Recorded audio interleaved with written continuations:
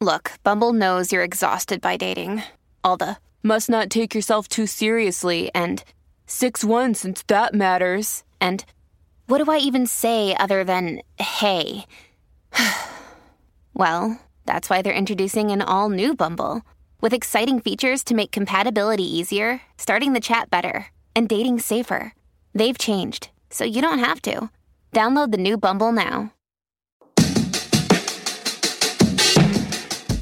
Hey everybody, I've got a little bit of housekeeping here before we get into the episode about Instagram and Theology Beer Camp. So I've been getting more active on Instagram, and I just want to let you guys know, in case you want to see me make some videos where I look directly into the camera.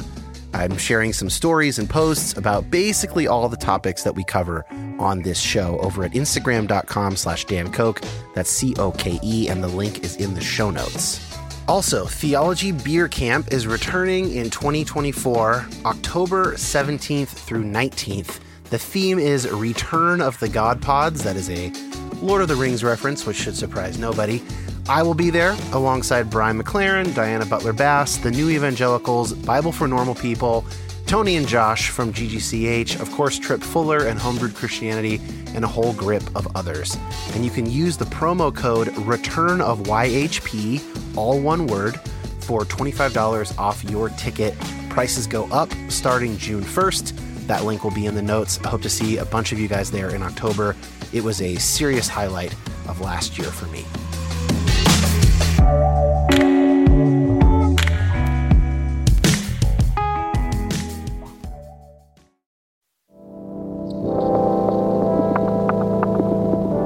My name is Dan Koch.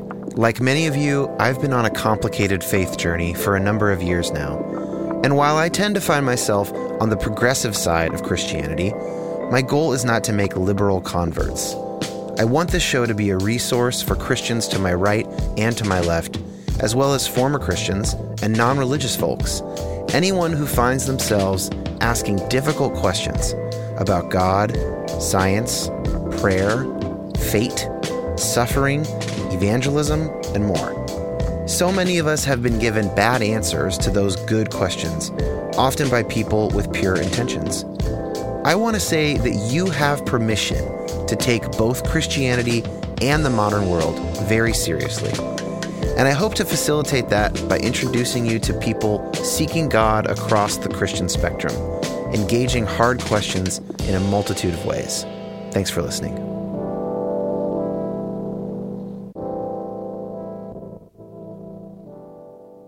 So this is a panel about parenting and faith, and I recognize that not everybody here has kids or even wants to have kids, that these questions in their strict sense are not going to universally apply to everybody in the room.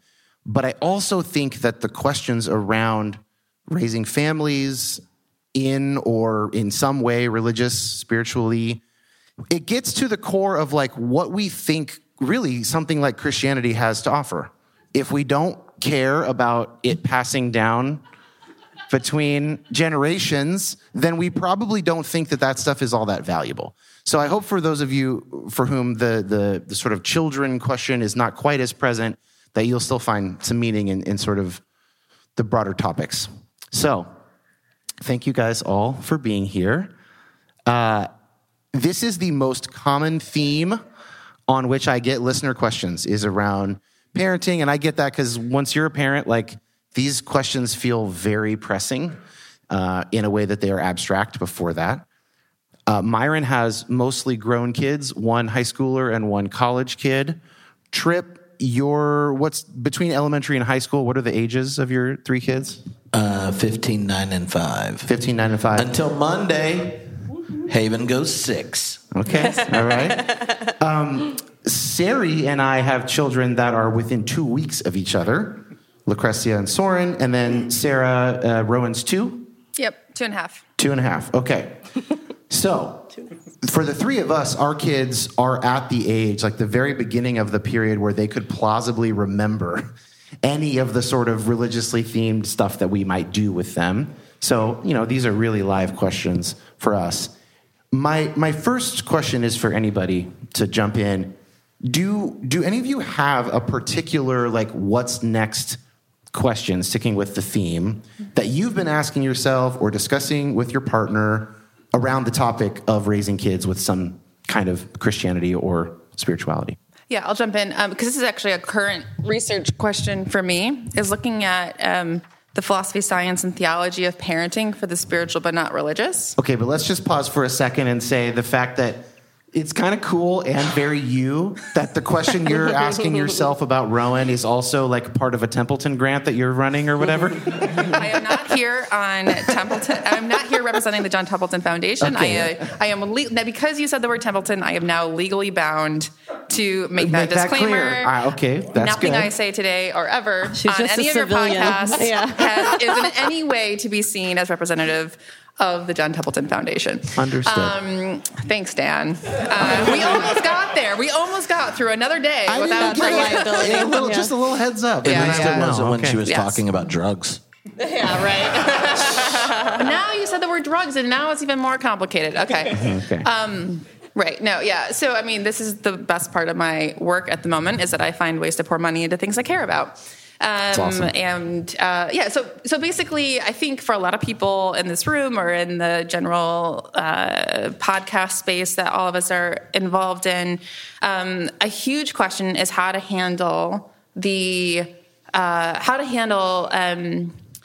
question of whether or not we should raise our kids or allow our kids to be immersed in religious communities and spiritual traditions if we ourselves are struggling with the content or the communal dynamics or the kind of like the bad parts of those traditions. And I felt like this would be a good moment for me to say publicly on the record that I have changed my mind about this question since the last time that you and I talked about this. Do you remember?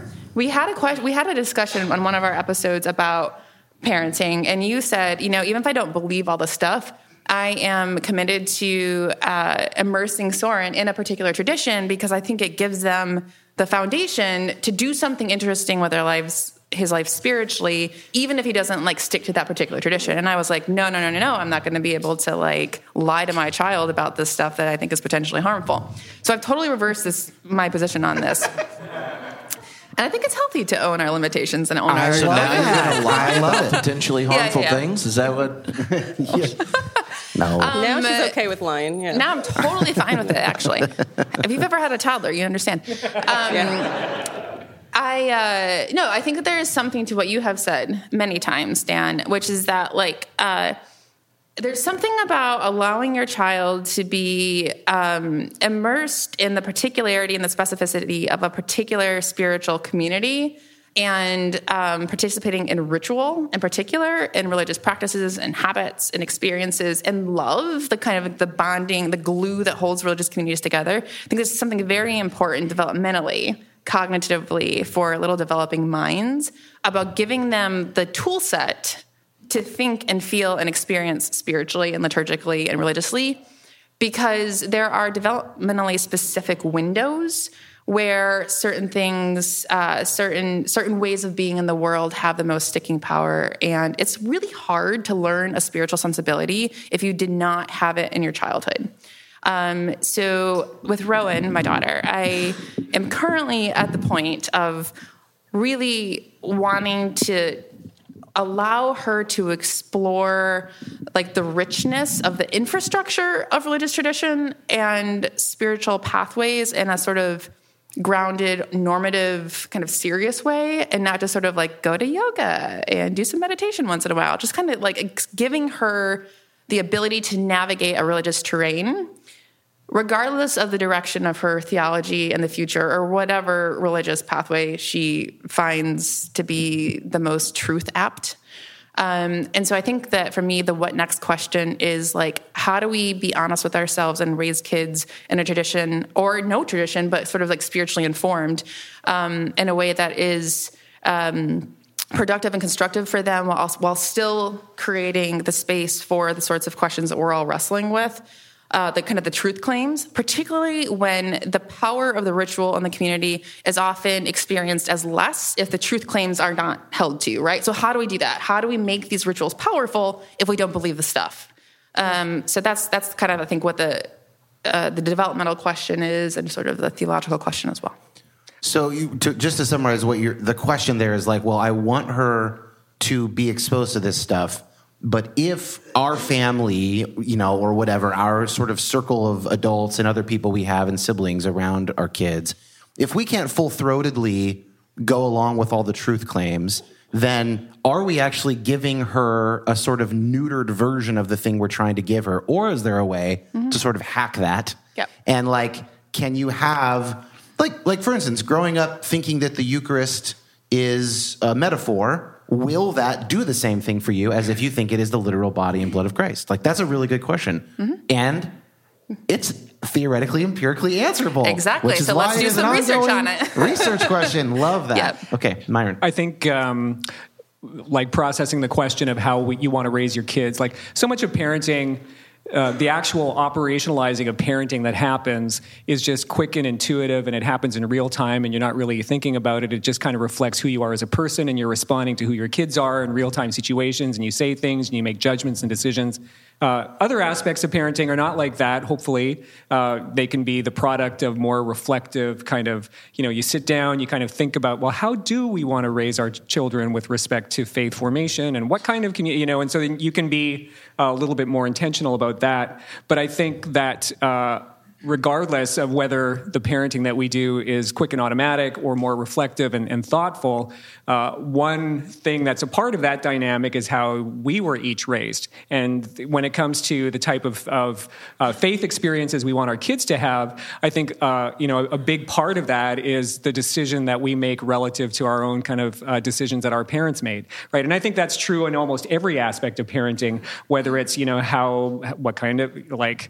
how you put them into sports, or how you present their opportunities to hang out with friends, or how you drive. You're either reacting against what your parents did, you're going to say that I'm going to do something different, or you kind of pick out a different path. And I think that so the decision about how to raise your kids in terms of a faith community is just one instance of a larger set of questions relative to how you were raised. And so I think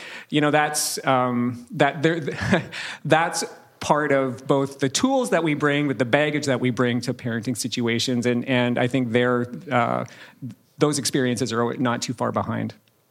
So that's all I got to say about that. I want to just briefly give you 5 points for talking about dual processing theory without naming it. Good job. Those are some really good public scholarship there. I think I deserve a mug. Hey? All right. We all want mugs. They've all been spoken for, but I think we will have to make them for a merch store because they're so funny. Okay, then we can all get a mug. All right. You can have a mug and you can get a mug. Patreon member. Yeah. Come on, Dan. Ongoing giving is better than a one-time purchase. That's true. Okay, perhaps we will do that. Marketing lessons from Trip. I was going to say, we're raising Lulu bilingual, and Steve-O was teaching Lulu her shape names in Spanish. And when there was a cross, and when Steve-O said, Cruz de Jesus, instead of just Cruz. Yeah. And now that's all she says. Anytime she sees anything that's like this, she's like, Cruz de Jesus. And it's the most adorable thing. Even in the, what is it, physics for babies? I'm not very good at that. But there's a positively charged, and she's Anyway, that said, I'm grateful for the cognitive science research that says children are naturally drawn to spiritual ideas and stuff, and I see that in her life. I see that in my own life, and as naturally drawn to spiritual concepts and stuff. I'm also grateful that I've come to this new understanding of who I think God is, and I don't feel anxious about whatever happens with her. She's not going to end up in hell, and I feel very convinced of that. I'm very comfortable with that. I'm very excited that I can raise her and teach her about this inclusive, loving, spirit, divine energy in the universe and all of the things. Yeah. I still fear that it's not enough because of kind of what Sarah was saying, because I remember what I felt like when I was an evangelical. Yeah. I felt in love with a savior. Love song for a savior. I was just going to bring up that song. If Josh played that right now, I would melt down. We'd all be in tears, guys. We instantly become 13 again. That's a Jars of Clay song for... Jars of Clay, love song for a savior. Shout out to the 90s, yeah. But and I have struggled since moving away from that framework of doctrine to feel in love with a savior. Yeah. I guess because I'm not sure, I don't feel like I need to center my understanding of God starting from a starting place of I'm a sinner. I think that's a big part of it. Is I know where I am in this story and I am rescued, and there's this beautiful, So I think that's why a lot of people are drawn to Tripp Fuller. Yeah. Because he's got the poetic language that helps place a progressive theological thinker in a story and a narrative that is beautiful. And I think being aesthetically caught up in a story is something that we could work on as progressives. Well, and a story that actually sounds like good news. Yes. Right. Yeah. It's always helpful. So let's work on that. Yeah. We can go to you, or I have one thing, a little response to sort of what they've said. Yeah, respond. Okay. I'm interested. 2 of you out of 3 mentioned tools, and I came up with an image kind of in real time on a recent interview I don't know which will come out first, but so it'll be there as well. I kind of like it, but I'm also is there maybe something lacking? And I want to know what you guys think of it. So, when you get married and you can do a gift registry. So by the time I got married 13 years ago, it was starting to become popular for the dudes to ask for power tools and tool sets. This was becoming acceptable. It's not just plates and saucers and whatever. And I came up with this idea, imagine you're getting married and you're sort of presented with 2 choices. One is, all right, you guys can start from scratch with a wedding registry of brand new tools, but you will have to sort of choose which ones you ask for. You don't have unlimited funds, and you're going to start building up your tool chest and your garage, whatever. Or alternately, your dad and I are moving out of our house into an apartment, and your dad has offered to just you can have the entire garage of his tools. Now he's got the full Craftsman 6-foot, the drawers coming out. He's got a full set of tools. Mm-hmm. Some of them need to be repaired. Some of them are probably actually unsafe by current standards. And you should figure out which ones those are to throw away, keep them away from your children eventually. But if I kind of think of the choice as something akin to that, I can go with a sort of universally informed spirituality, seeing what resonates for me and my family, or I can take a garage full of tools. It's not perfect, but the socket wrenches are going to work. A lot of this stuff's going to work. I'm going to have to do some tweaking and discernment. That's sort of how I think of the choice I'm making. Mm-hmm. Is this a good analogy or not? What's wrong with it if it's not good? It kind of took a long time to explain. That's one thing that's wrong with it. All right. That's not good about it. What was the middle thing? Okay, I'm not competing with Rob Bell. You put all your big questions in a box, and that's God. Boom, 5 seconds. Okay. Do you play with power tools? Do I play with power tools? I was distracted from the moment you were y'all all remember when it was trendy to add power tools to your registry, and I'm no. It was. And I was is he about to offer a man-gagement present? And you're I don't have to wear a ring, but she did buy me a new PlayStation. What do you think of the analogy? Okay, all right. Okay. Trying to get some honest feedback here. Okay, Jeez. so here's where I think. Okay, so buying into the very elaborate, intricate analogy. Okay, fair. I would say what you would need to watch out for to think yourself through is whether or not you'd be able to fully appreciate and participate in the inherited garage full of tools if you had a tough relationship with your dad. If you had bad memories in that garage, if you had wounded yourself on that saw Did you just make it a better analogy? That's what I aim to do. I think because the rest of the people finally know what you were talking about. This is why we workshop. Uh-oh. Pun not intended. Okay. Workshop. 5 points. Sorry. It is difficult. It is very difficult to fully appreciate the value of something like an inherited garage full of tools. Yeah. if you have a lot of baggage associated with those tools, right? So one of the brilliant things of getting a bunch of new stuff is that it's you and your partner starting out and starting your own story, and you are not like immediately laden with decades of difficult, challenging things that will be very front of mind and affectively present every time that you go into that garage. Yeah. So if you have a great relationship, great memories with your dad and the tools and the garage, all of that, the whole context, then maybe that's the best choice. But if it's more trouble or pain or hassle than it's worth because your particular history with that person and those things in that place are not good, then maybe the Target registry is where you want to go. I like that wrinkle. Can I briefly say, I like also that some of the tools that your dad used, we're really going deep here. Some of the tools your dad used, you don't need to use them. Like, they've become obsolete. But some of them, you're gonna have to replace them. You will have to figure out your own socket wrench set. Like, socket wrenches are too valuable. You're gonna need them. No one's gonna sort of disrupt the socket wrench industry. Right. So there is a little bit of like, okay, or it's kind of also like if your mom left you like a makeup kit. Yeah. I'm just kidding. Sari and I are gonna like. This was your grandma's engagement. This was your grandma's engagement ring. Okay. Why do you need to gender code the power tools? We're gonna be relatable to the I other don't half. know. Okay, so I mean, it's an interesting analogy in this respect. I mean, tools are used to solve problems, right? So one thing is to say, okay, maybe your parents had a particular set of problems that they were trying to solve, and they used a certain set of tools. And so then the question is, do you have the same problems that you're trying to solve, and what's the best set of tools that's going to be used to do that? But I mean, you could have gone a different way too, to say, what kind of music did my parents listen to, right? What kind of moved them aesthetically, is that something that I can draw on? Like, would you want your parents' vinyl collection, like would that, or is that going to move you in the same in the same ways? And that kind of changes the focus of it a little bit, because the tool kind of analogy is like, oh, we're all facing certain problems, we need to figure shit out.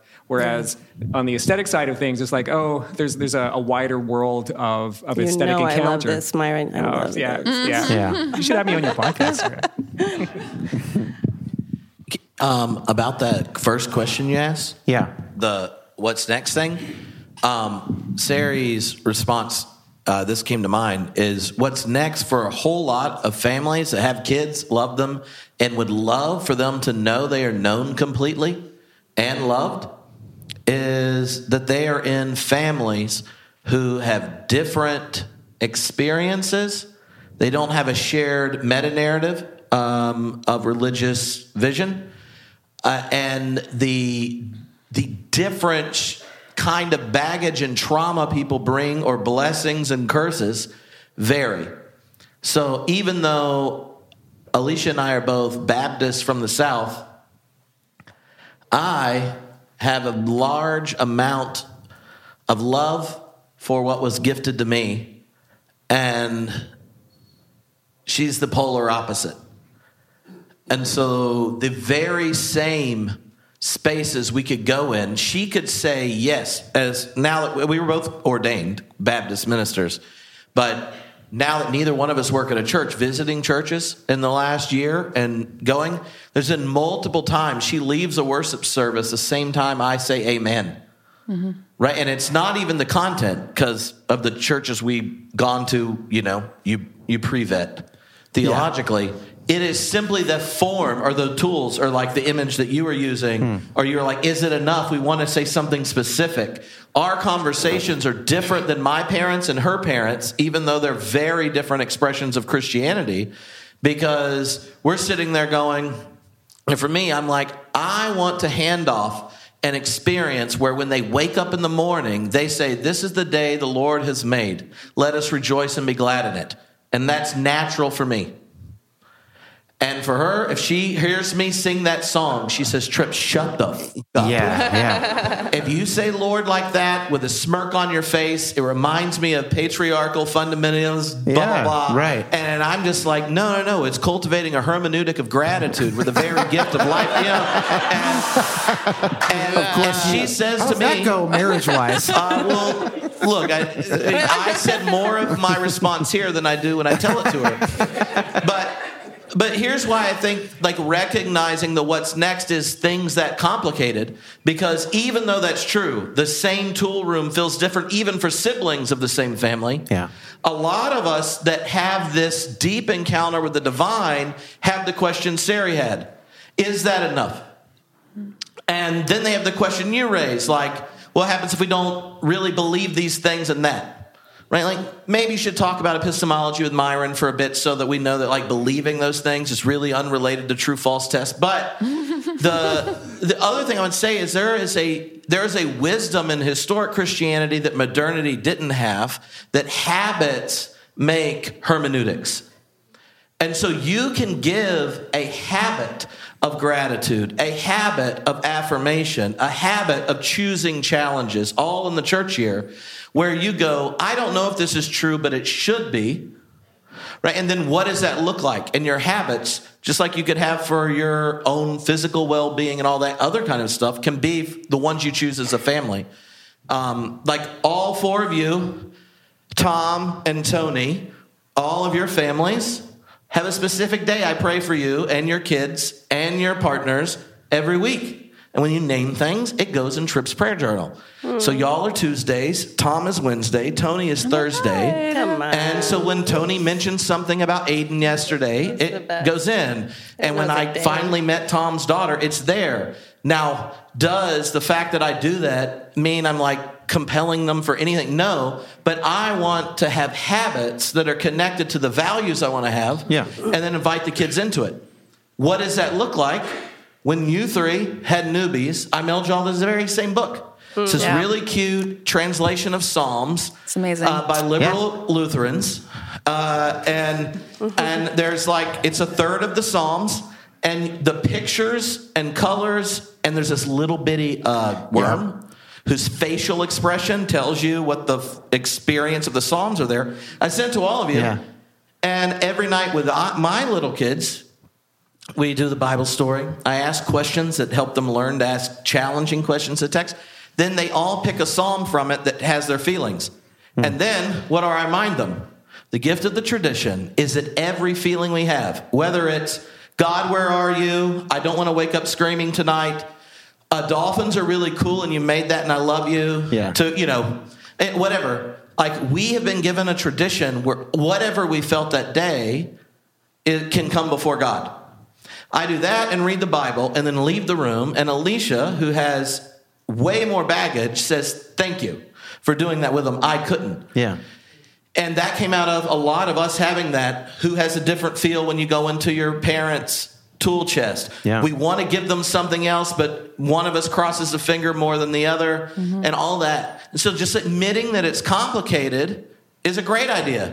But then going like, what are the habits we're going to do? Because what gets repeated is what they're going to inherit the most. Yeah. Yeah, but Tripp, every time I hear you talk about parenting, I'm both like humbled and in awe and a little bit shamed. Yeah.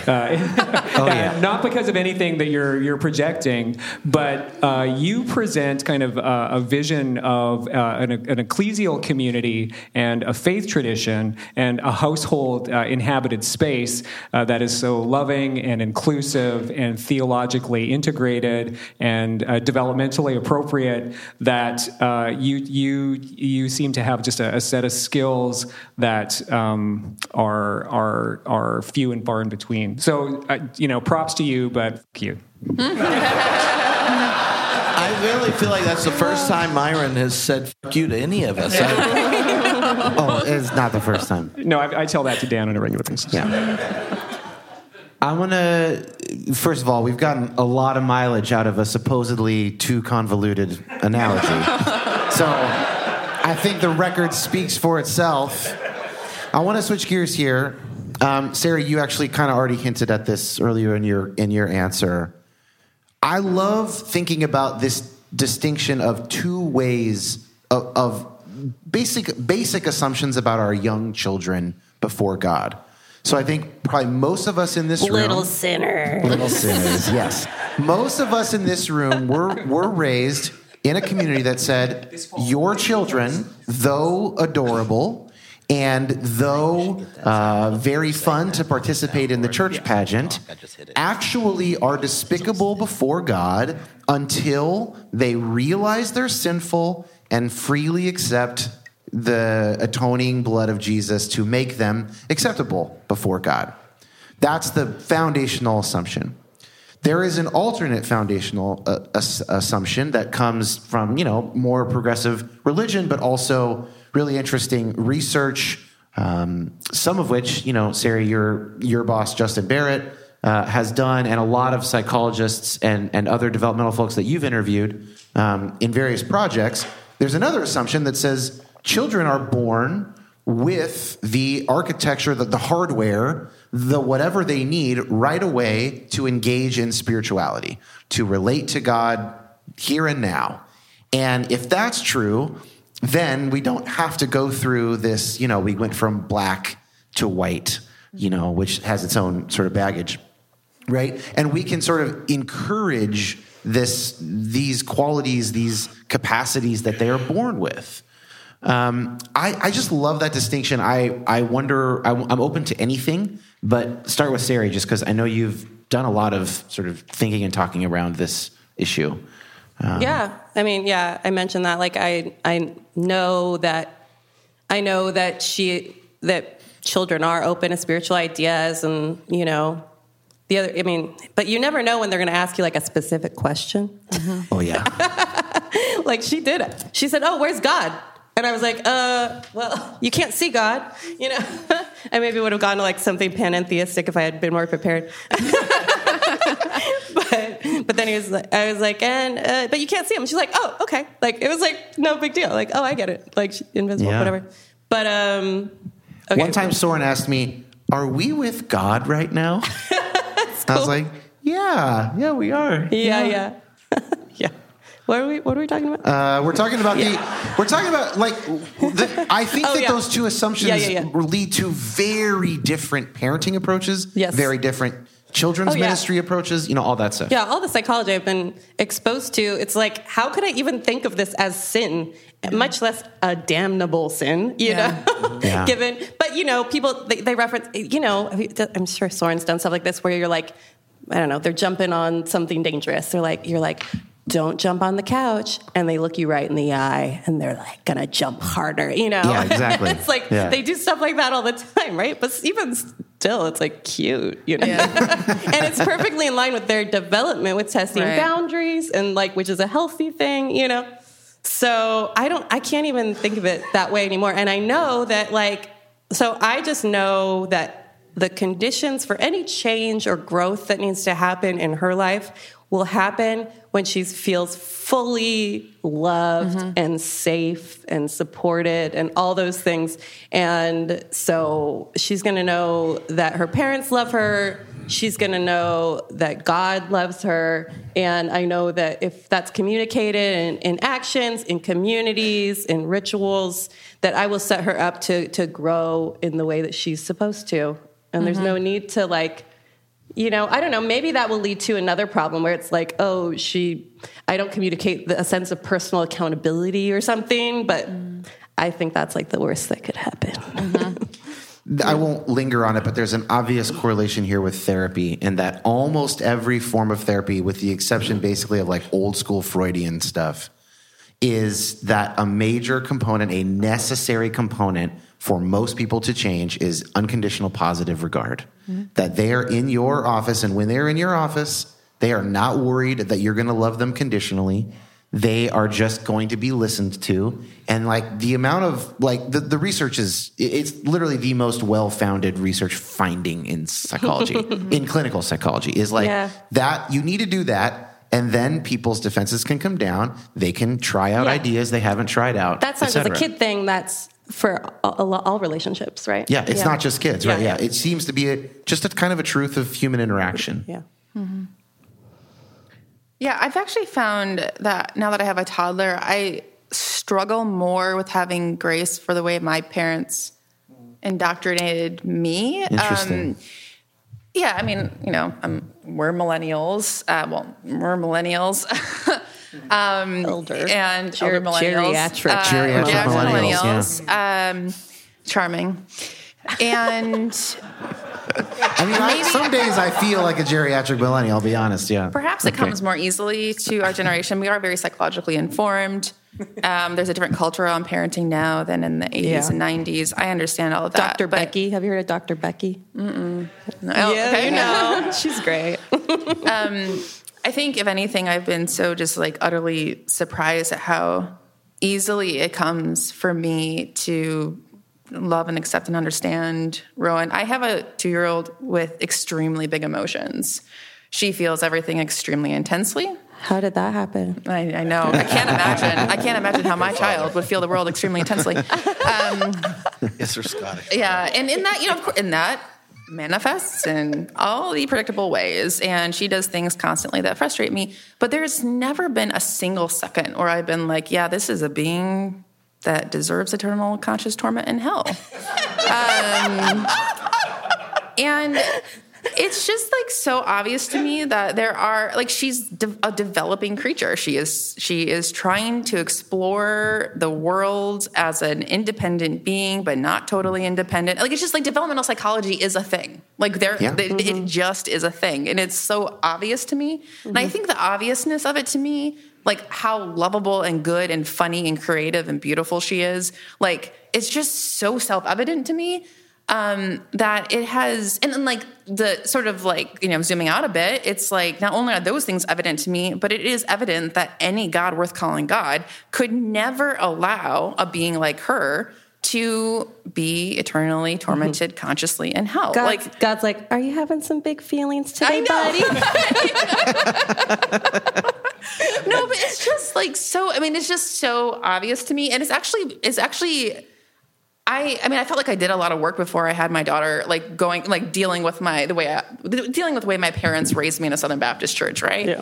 And when I had her, it brought a lot of things up again for me because I'm like, what the actual? Like, how could you guys tell me week in and week out that like, yes, you are a sinner who is utterly depraved and is worthy of burning alive in a pit of fire for all of eternity, separated from God and all good things, unless you pray this particular prayer. And it's just like it's a very, I just can't think myself into that space. I was talking to Tripp over lunch about this actually, and how somebody posted online some like paragraph from a David Bentley Hart book that was actually very gracious and compassionate. And it's basically saying like, listen, there are needs that people are filling by affirming something like eternal damnation, right? Yeah. Like that is an integral part of the most meaning-making communities that those people have.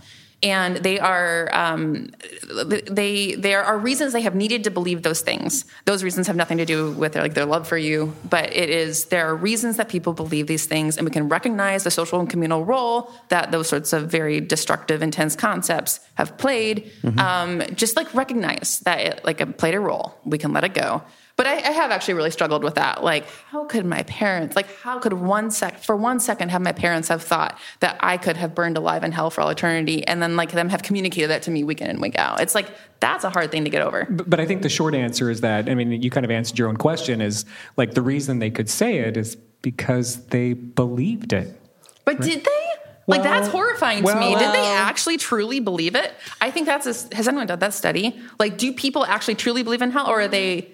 Well, their children, inner child believes it. They were taught that by. Well, that's the only good reason. So was I, but not for 1 second have I ever even been tempted. Or it's just never been a possibility for me. No, I get what you're saying, because that was like my last step into being fully convinced of universalism, was looking at my child and being like, I could never fathom, and God loves her at least as much as I do. You don't have the plausibility structures that your parents had. That's kind of a boring way to answer it, but they are surrounded by people who believed it. And in the context of that community of people, they had basically their peak experiences around ultimate questions and They had their tightest social group probably, which brought them all kinds of very helpful, things in their life. And this group of people believes that. And so we believe it. I also think I think that the age of accountability loophole is really telling. I mean, people say like atheists will say if God didn't exist, humans would have invented him. If the age of accountability loophole didn't exist, like people would invent it because and by the way, this means like in these communities, you have to get to a certain age before you can really sin. So anybody who dies before then, they actually go to heaven. Now this creates. We didn't have that though. You didn't have that in yours? No. The age of accountability in your tradition was like one day. Oh. No, I remember because it was super Calvinist, and I remember someone asking about like infants that die, do they go to hell? And they said, like, my pastor said, elect infants do, and that children of the elect were more likely to be elect, but. Children of the elect were more likely to be elect? Yeah, exactly. Yeah. Yes. What is that? I mean, how is that? It gets passed Don't down shoot sort the of like messenger. mood disorders. If your mom's bipolar, you're more likely to be bipolar. And if your mom's elect and you die as an infant, you're more likely to be elect. It makes perfect sense, people. Hey, Dan, Wow. on the question of anthropology and atonement and how it shapes parenting, Justo Gonzalez, in his kind of history of Christian thought, talks about from the very beginning of the early church, there's an agreement that it worked, right? Like if you read the creed, there's no atonement theory. It's just like, sin and death are conquered. Jesus did something. Yeah. And then we're like, but how? And why? And then for the who? arguments unfolded. and we haven't caught back up to that one. That's for Vatican III. Right, exactly. But but it is interesting when he develops how, like in the early church, there was kind of three large answers. One, like primarily saw the work of Christ in a judicial context, right? So then to be faithful to a God where the event that reconciles things is primarily judicial, what does it mean for you to be a godly parent, right? There's that, right? And then you get to the one that is primarily about affirming the source, which leads to authority and the divine right of kings and all that kind of stuff. What then is the primary thing about respect of authority and obedience and this kind of thing? Then you go down to like Alexandria and the Origin, the Cappadocians, and salvation is primarily pedagogical. It's about cultivating someone that inherits the patterns of both good and ill, and then how do you pedagogically evolve, right, spiritually and such. And it leads to different parenting styles. So when you think about the kind of questions you're asking while deconstructing and such, and then they're like, oh, WTF, why does this matter? Why does this care? And blah, blah, blah, blah, blah. Like one, like kind of like how you imagine God at work in the world has a real big impact on how you relate to your parents. The other thing I would say, which is like my big fear about this, is that when you opt out of thinking about a big story where the source of reality is invested in each moment and the possibilities, is we already know what lens people are going to use to assess themselves and their neighbor. And it is primarily algorithms monetized to describe you as deficient and then exercise out of you all the agency they can and attention to be monetized for a market that is killing the planet and the poor. So like the best reason for figuring out a way of articulating a vision for the whole other than the one they're going to be indoctrinated in. If you think penal substitutionary atonement is bad, just wait until TikTok tells them who they are, right? And there's like actual statistical significance. If you think of just pre-pubescent people into pubescent, like the moment they touch an algorithm that wants your attention for financial means, it f***s you up and makes you hate yourself. If you thought you were bad as a reprobate, just wait till capitalism tells you how deficient you are. And it will not just occupy your afterlife, it will occupy your actual gifts and abilities so that you feel deficient and work yourself to death and then alienate yourself. Right? You said millennials, oh, we move all this time, we don't have real friends. Well, who told you to? It wasn't Jesus. No. No. So I think like one of the best things you can do. Anyway.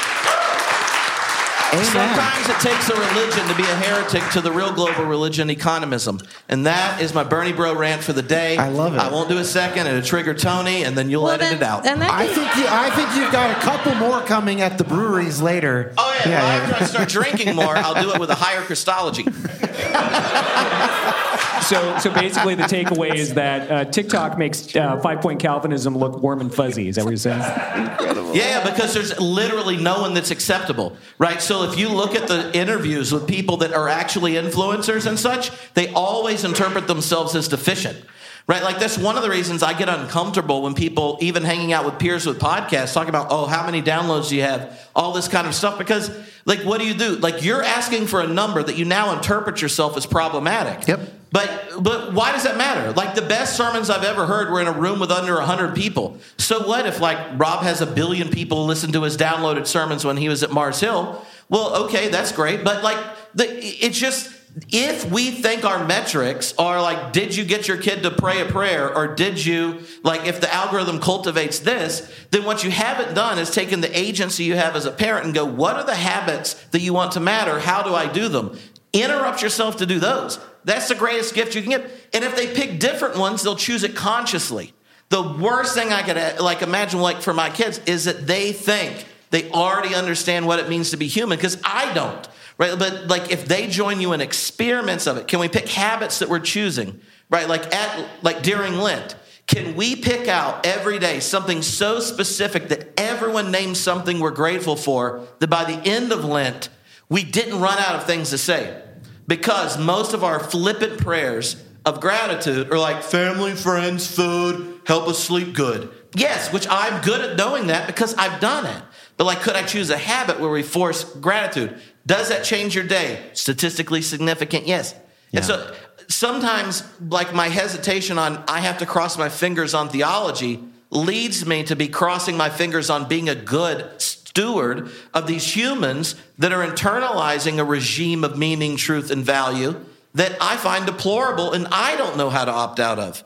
So, like, what are the ways as parents that you go, I can't give you everything, but you will at least know what mattered to me, and that if you live well, you will risk something for something valuable. And it could be, and you trust other parents to do it even if you don't agree with them, because you're like, well, at least you give a shit. And anyway, so sorry. That's fantastic. Thanks, Trip. Well, can I ask how many people have kids here, if you're willing to raise your hand? Oh, that's a lot. Okay, good. We can get specific. How many have practiced making kids here? Oh, terrific. Okay. No, I was doing the get the giggle so Dan can reset for whatever's on his agenda. Because I got the look where he's Unless like, you have a Trip, you're follow-up. breaching.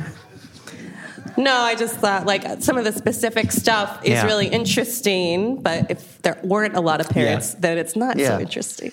Well, I do want to... Like a gratitude practice and all that kind of stuff. Yeah, like how do we communicate our values through actions, I mean, I'm huge cosign on anything related to habit and values directed habits and practices for yourself, for your family, as a single individual, whatever.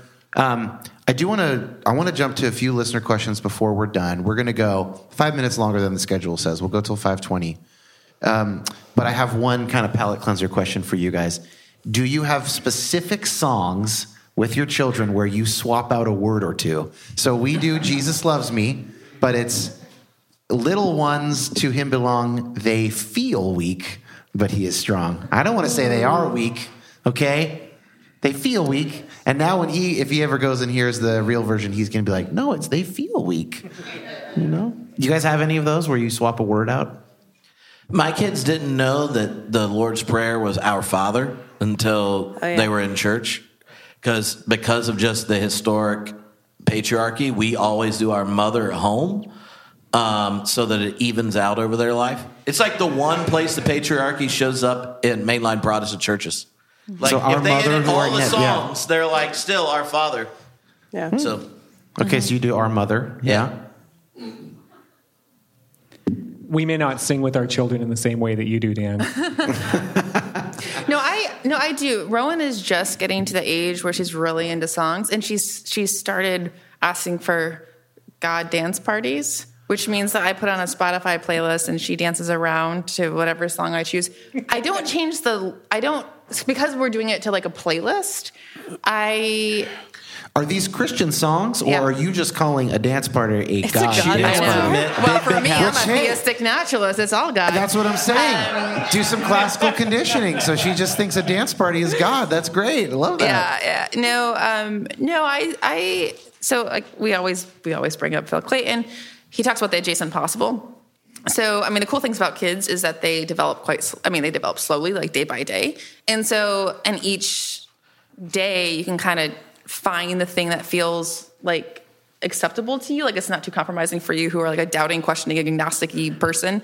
And it's also something that is like based in ritual and tradition and everything and can be constructive and meaningful. So like I'll do like, do you want to thank God for anything today? Like just like very simple things that are my adjacent possible. Yeah. Not a lot of theological claims in there, but it's like, I feel it out with her as she develops. All right. But one of the things is music. And so I'll put on like Spotify playlists, and I don't change the specific words because it's a playlist, but I do select out songs that I don't want her to listen to. So I choose songs like Peace Like a River. Yeah. Like things that are like Quaker, Unitarian, Universalist. That's my kind of jam. She's not going to be... Is there in existence a version of Peace Like a River that would be appropriate for a dance party? No, Rowan's understanding... Here comes the drop. Yeah. I bet there is. There's kind of everything, I guess. So, but I Sounds haven't like heard Cotton it. Eye Joe. Oh, gosh. There used to be this remix of Shine Jesus Shine that I would rock Yeah. out to, like Oh, yeah. dance party remix. Okay, Shine okay, Jesus so Shine. there probably is. Okay, all Yeah. right, sweet. I think the question, though, like swapping out different things is, developmentally, that goes like all through the time you have kids with you, right? Where, as young children, as you're singing, you're going to change the words. But or if you are in kind of a church setting and there are things that are said that are songs that are sung or teachings that are presented or youth group talks that are given that you think we need to contextualize, or you kind of... those are opportunities to have discussions, right? So you can't necessarily swap out, but you can have, discussions about, well, why, what this pastor so-and-so said is, has issues with it in different ways. And I can think of different conversations that we've had in our family about that as our kids have kind of grown up. And those can be really good times of conversation, because one of the things, like I texted my teenage children before this panel and said, it's on faith and parenting. Can you give me some perspective and insight on some of the views you have as you think back on how we've parented you in your own faith development? And both girls have said that one of the things that they appreciated was an openness to form their own opinions and an ability to interact with any topic that was really on discussion. And that, people who are in faith communities can have a diversity of views. And so that's something that they have felt is a good thing. And I think these, swapping out, whether it's, something that they're aware of or not, those are opportunities for that. So, Let's go to a couple listener questions. We got 10 minutes. Anybody got anything? I know you may have written them down earlier. Now that Tripp's up here, I don't think we have those, so just feel free to repeat that question if you wrote it down earlier. Sorry about that. Tom Ward, what's your question? Let me just repeat the question for the record later. So, Tom, you try to avoid really kind of, damaging biblical stories with your kids. When they would talk about them, you'd sort of kind of break it down a little bit and sort of explain to them how that's not really how we think of it in our family or whatever. And then in the end, they ended up not very biblically literate, and you feel guilty about it. Okay. So I think my first response would be, well, there are many ways that things could go out extremely well. And here's one way. They come to have a deeper biblical literacy as adults, and they're able to appreciate the stories for the first time without any of the baggage ahead of time. And so the jury's, that story is still yet to be written in terms of their own engagement with these texts and stories. And perhaps the gift that you've given them by making them functionally biblically illiterate, let's just say. Twisting that knife. Yeah, but maybe the gift that you've given them is to put a pause pause on their own. That the time may not have been right for them to appreciate the stories in ways that would be life-giving for them. So that's one thing to say. And the second thing is that, are they happy people? Are they flourishing? Are they engaging in meaningful relationships of significance? Are they working towards a world of justice and beauty? And if that's the case, well, then maybe biblical literacy takes a backseat in terms of priorities of parenting. My question, I question back, like, what are you feeling in your, like, instinctively is the value of biblical literacy? And then whatever the answer to that is, like, will be helpful. Like, is there something like you think is objectively good about biblical literacy? And or is it like, I like the Smashing Pumpkins and I want my daughter to be into the Smashing Pumpkins too, because it's like my favorite band. But like, I'm not asking you that. Well, you could answer if you want to, but like, that's the kind of question I'm asking myself too with like church. Like, I want her to have a church experience. So there must have been something good and true or rich about church experience. So like getting more specific about answers to those questions to see like what actually am I drawn to, I think Tom's question actually ties into what you said earlier about Love Song for a Savior, kind of like the experience of falling in love with Jesus, like passionately in love with God as person, like not just like ultimate reality, vague concept of ultimate benevolence, but like falling in love with Jesus. Those are the sorts of experiences. I think biblical literacy. Well, I do also remember I did like a intense Bible reading group once where I read the whole Bible in 3 months with two other women. Did that, right? And I felt like it changed my life. Like I was in love with the Bible too. Yeah, I think the way that you're reframing this question is a good one. Is like, what are we fearing having lost for our kids? Like what as we're sort of like progressive and slightly agnostically kind of like giving them some sort of faith practice or spirituality practice and habit and tradition, but like without all the bad stuff. Switching out songs or words and songs and stuff. Like, what are they losing? Like, or what are we afraid that they won't have access to? Yeah. And I know that I will never have Rowan in a church like the churches that I grew up in, but that probably means that she will never have that like life-changing moment of being able to say like, oh, in this time and in this place, I felt the presence of an all-loving God consume me, and I am madly in love with this God, right? Mm-hmm. Now, I think Tripp might be an exception to this because he talks about his God in the way that I talked about my love for Jesus in the past. I'm not sure how to access that really or how to communicate that to my kid, but there is a similar quality to it. But the specificity and the concreteness of these sort of like life-changing encounters that I'm not sure could usually occur outside of like the context that we kind of came from. I kind of grieve in advance, like my daughter not being able to experience those things because I'm so glad I had those experiences, even if I now deconstruct them on the regular. So I feel like Tripp would say that, well, the value of biblical literacy... If only there was some way to know. The value of biblical literacy would be that it's a gateway to the theopoetic narrative of a God who loves you and knows your name. And it allows you to access the tradition and to be able to tell the story of this God. Tom said he couldn't find any good Bible stories, though. You just need to tell them in a certain way. What's funny is the thing that I am most grateful for from my evangelical upbringing is actually the personal relationship stuff. Mm-hmm. And even though there was a real lack of clarity around how you are supposed to do that concretely, my joke is always personal relationship with Jesus meant read your Bible every night and don't masturbate. Like that was pretty much what it was. In that order, or yeah, in that order. The Bible was still slightly more important. So if you do it before you read the Bible, it's you could always ask for forgiveness, but if you didn't get in your reading, But like later, I found a lot of Catholic resources and other sort of even sort of Buddhism tinged spiritual practices to go all the way back to our first session today. That I was like, oh, people have actually worked out or worked on like how to have a communicative, attentional relationship with God, though God is not physically present. And I was literally just sitting here while you guys were talking, like thanking God for today and like everything that kind of brought us here. And if I talk more about it, I might start crying, Do it. which makes me uncomfortably feel like too much like my dad. But like, you know, so, and, you know, Sarah and I, our friendship essentially really got going when we finally had a conversation about our differential experiences around that. And you mentioned divine hiddenness, but that's been an incredibly personal thing for you.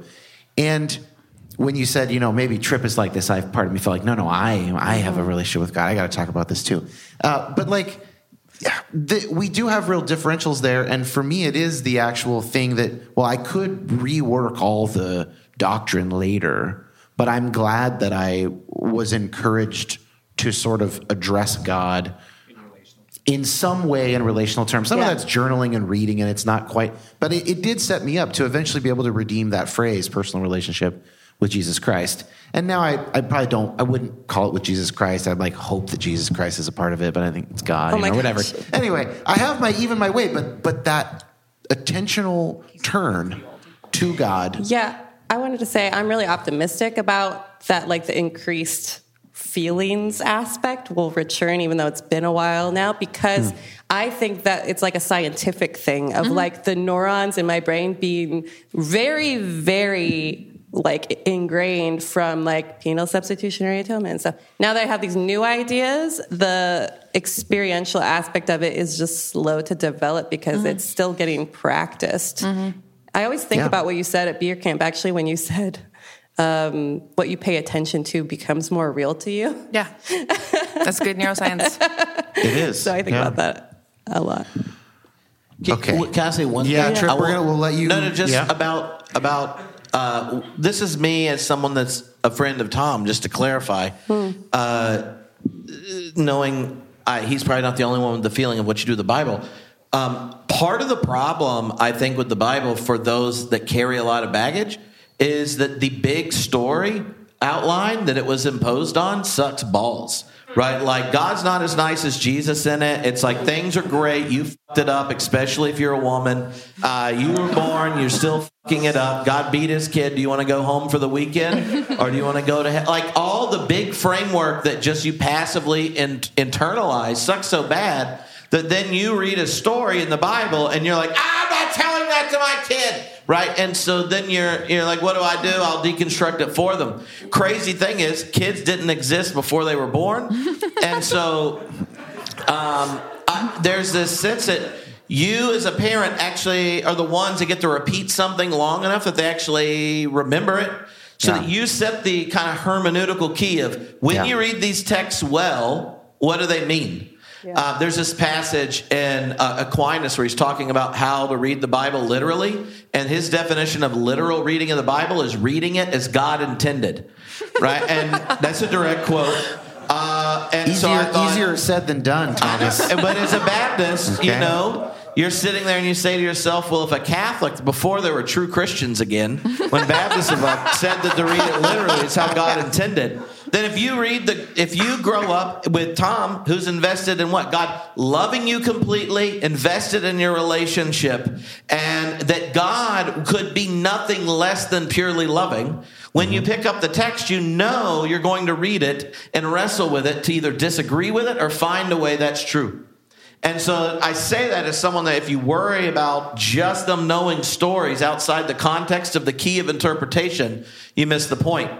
And if you look, I mean, even like when you say, oh, Tom's coming, I said, I already know what he's going to say. Why? Because when Tom gets to talk to people he hasn't talked to before, he wants to let them know that you can say God is love and not have to qualify it. And there's no way your kids don't know that. So when they pick up the Bible, just like I hope mine do if I don't suck, they will read it and go, if I read it well, or as Aquinas say, literally, as God intended, then the crescendo of that text is, I no longer call you servants, I call you friends, or God is love. And so my advice on biblical literacy is say a few things repetitively so that they know they've done it well when they find out that it coheres with this.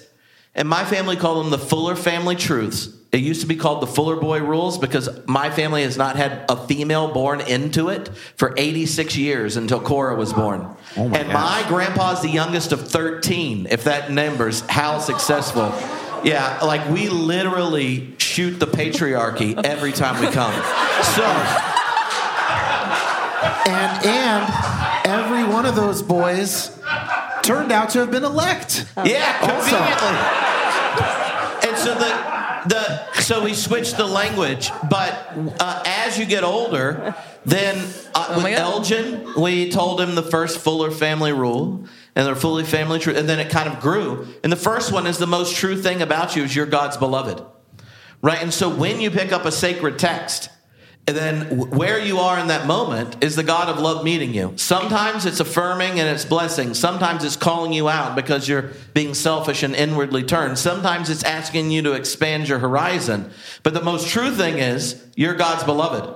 And I think that, and there's a bunch of others, right? But sometimes as Protestants, we think biblical literacy is the key, when the overwhelming majority of church history and people baptized in the body of Christ are illiterate, right? So there is a way to be deeply Christian and faithful and live a beautiful life and never touch a Bible. The Bible is a way of rehearsing the testimony of the people of Israel in the early church of the living God whom we trust. But what are we trusting? We're trusting that the one who met us in Christ is the source of all things. So how do you pass that on? And sometimes that means learning to read against when it goes to a text. But if we win as parents, they will actually read against us. We want to be the grandparent where they let us know we didn't hand off something as beautiful as we could. And if we are humble, then we'll say, thank you. I succeeded 30 years ago when I told you, that's what we want. And so I feel like there's this, if you're a process person, misplaced concreteness about biblical literacy or these ideas, or we're getting it into them. The moment you wake up in an open and relational universe that Tom has dedicated his life to, then if you internalize it, every moment, whether you're reading a text, talking to a friend, or meeting an enemy, is that the God of love meets you, and you get to respond in whatever way you can wager your faith. What is the best way of passing that on? It happens when you read text. It happens when you call them and say, I'm with my 5 best friends that I stayed sane in lockdown with. Or like, you remember Tony when you met him? And Elgin remembers one time when he showed, and I retell those stories. Why are you there? And you just tell those stories. What is it that animates you? What is it you're handing on? That is the best way of learning to read the text.